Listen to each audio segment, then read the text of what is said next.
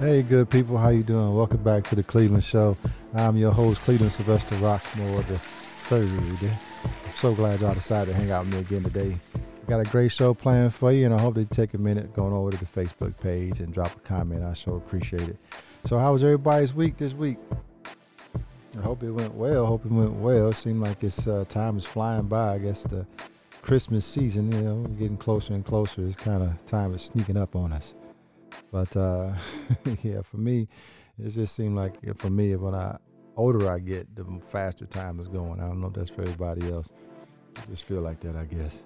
But yeah, this year, we're not gonna do much. We're gonna try to do most of our shopping online because, man, those lines, angry shoppers, and traffic is not my cup of tea. So we'd rather click and wait. So that's what we on this year. But, yeah, we're not gonna spend too much either on gifts like we used to because we had to learn to budget, so we won't make last year's fun next year's headache. But we bumped our head over the years, and when it came to our finances and how to manage them, it took some time, but we figured out what works for our family. And actually, as I'm looking at it, that brings me to our title of today's show, which is part two of a four-part series.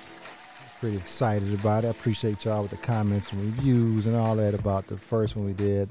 Last week we covered physical health. The series is called Faith and Massive Action. And we covered physical health last week, and we talked about the pitfalls of not staying healthy and living our best life by taking care of our physical health. And today we're going to dive into financial health and taking steps to improve, taking steps to improve our financial picture is critical and constant.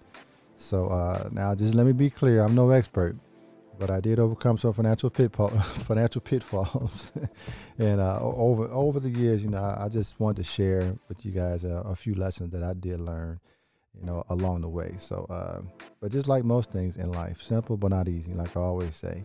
But whether you're in debt, planning a budget, or just trying to repair your credit, you're going to get something out of today's show, guaranteed. So, without further ado, let's go and talk about it.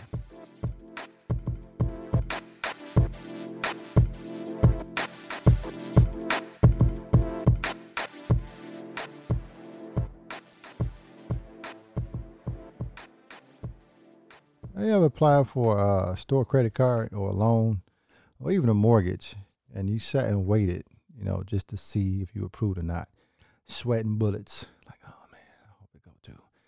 Maybe that, maybe this, maybe that, maybe that. Or you swiped your debit card, praying it'll go through while you're in the line with a bunch of folks behind you, Or, you went and got gas swiped and you hope the pump didn't just stop at $3.14 because that's all you had left in your bank account. Trust me, I've been there, not too long ago too. No shame in my game. I was terrible at finances. I used to get paid. I would pay some bills and spend whatever that was left or whatever was needed to survive for that month. I can remember always saying to myself, man, I just need $25. And it was always 10 days after payday. I would get like 10 days go by after payday, and I was like, man, I just need $25 to get to the next payday. It was like clockwork. Sometimes I'll borrow it. Sometimes I'll sell something, or I would take something back to the store to try to get cash back, just to try to make ends meet before the next payday. Excuse me. And this was a pattern, a pattern I didn't even recognize, until after I was married, till years later after I was married.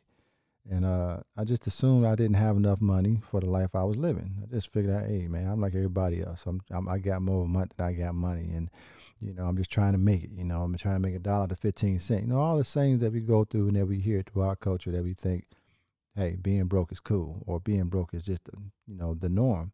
And, my wife and I, we had a system that we created before we even got married as far as our finances, how we were going to handle them.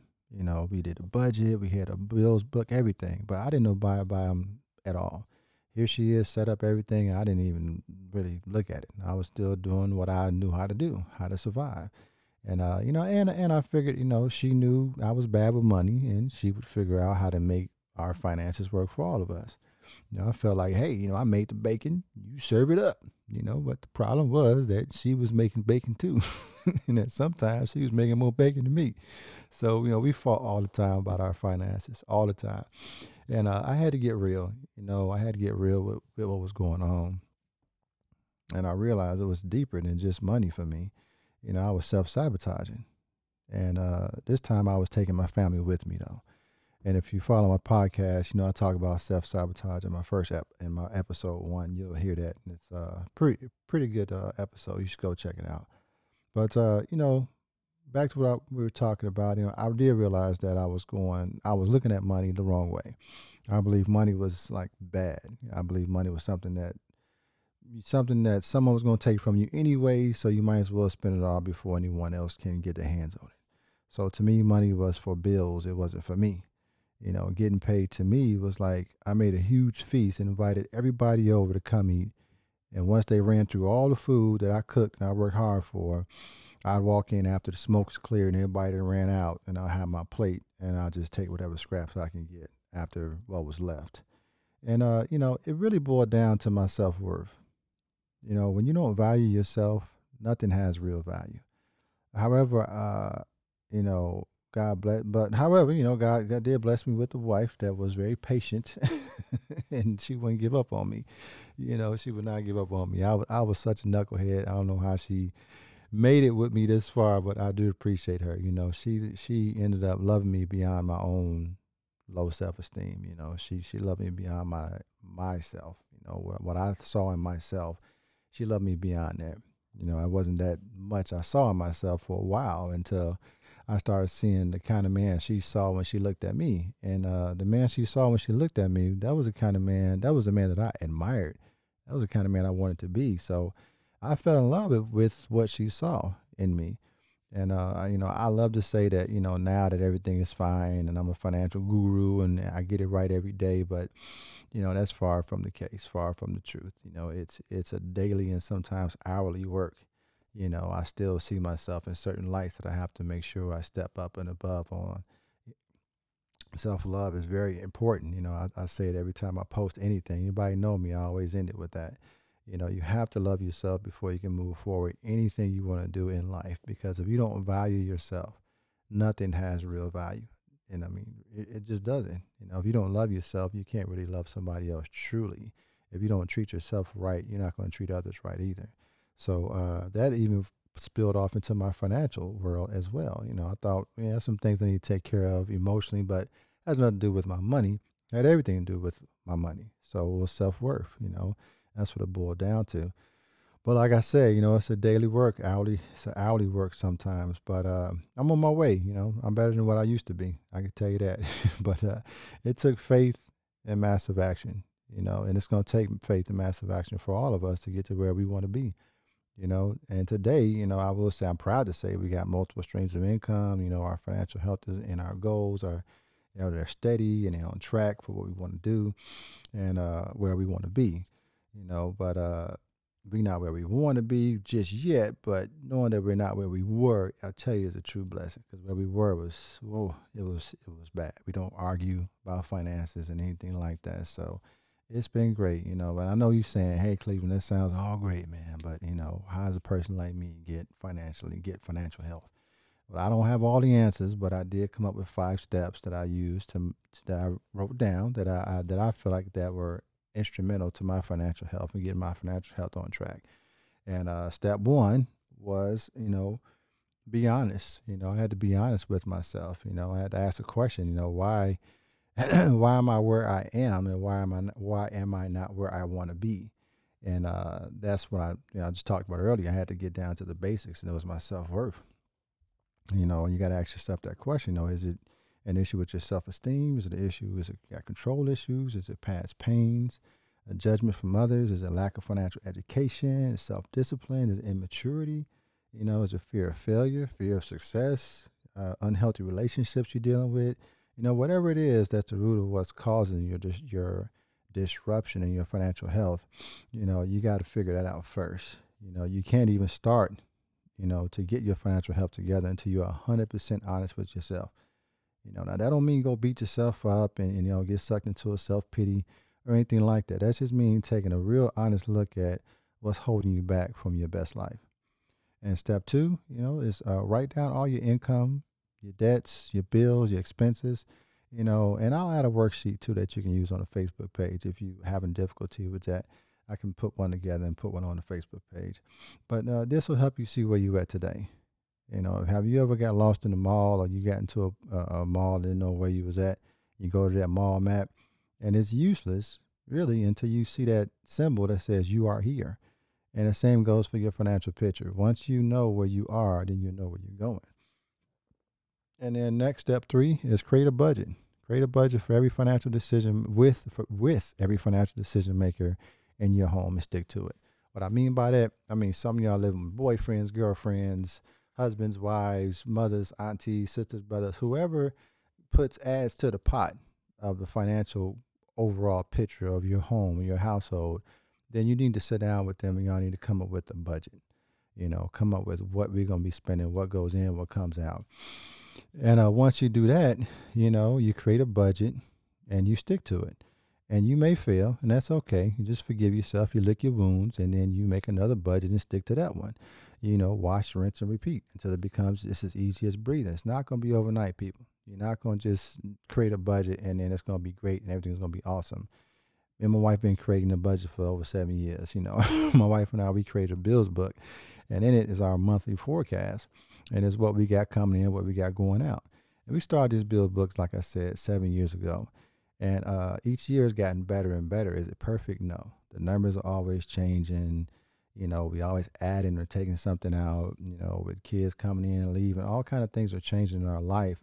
But I think what keeps the bills book more or less a staple in our family, and what helps us manage everything, is that we're committed to it. We're committed to stay consistent at planning each month together.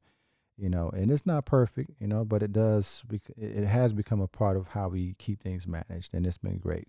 So, you know, try to get to a budget, try to get you a book of how you keep monthly things coming in and out. Try to write it down month by month, January, February, March, April. Hey, if today is January, next month is February, you should be planning February. You don't have to go too far, but just start off with baby steps. Even if it's January 1st, you get paid on the 15th, plan from the 1st to the 15th.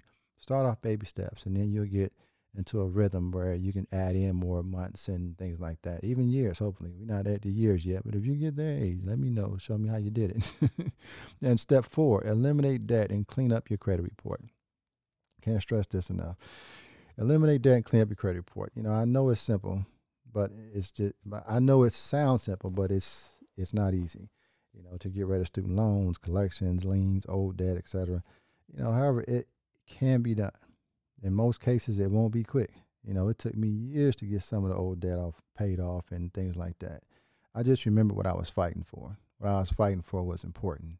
I didn't want to owe anybody anything. And yeah, I still owe people. I still got some debt. But to me, it's difference between unhealthy debt and healthy debt. You know, what I was doing was just sitting on debt and afraid to even look at my credit report. You know, but when I realized that I need to get to this, I got to get this done, I started fighting. And regardless of what it looked like, you know, I started making phone calls to settle debt. I was writing letters to people. I was asking lenders to remove late payments on my credit reports. I was disputing errors on my credit report. You know, I even went on LinkedIn and Facebook, and I found some CEOs and executives of some of them lenders, and it worked. Some of them was like, hey, I agree, because believe it or not, these are people just like you and me. And bottom line is, you know, face your debt, face your credit report like you would David, and you got a slingshot. You know, just faith and massive action. Go at it knowing that you're not perfect. You're not going to, you know, some wins will happen, some wins won't. But you guarantee no wins when you don't do anything. So go at it with faith and action. You know what I'm saying? Faith and massive action, like David with a slingshot. Hey, it looks big, but you got faith with you. As long as you move with that, you're going to be just fine. And finally, step 5, excuse me, add more streams of income and increase your income. Now, having multiple streams of income is a must for a real chance at thriving and not just surviving. You know, get smart on passive income opportunities. You know, find ways to make money while you sleep. You know, it may seem like everybody doing that, though. Everybody doing that, but they ain't you. They ain't got your spin on it. So you figure out what to do with that one thing, you know, that can generate you all kind of extra income while you're sleeping. You know, and get smart on it. You know, find out where that information lies. There's a lot of places that you can get information on passive income. Excuse me. catching a cold again. I apologize. Just coughing all day. But and also, and if you're working, find out what the next level of your job pays. If it's a nice amount, then find out what it takes to get there. Do what you got to do. Do what you got to do to get to that next level.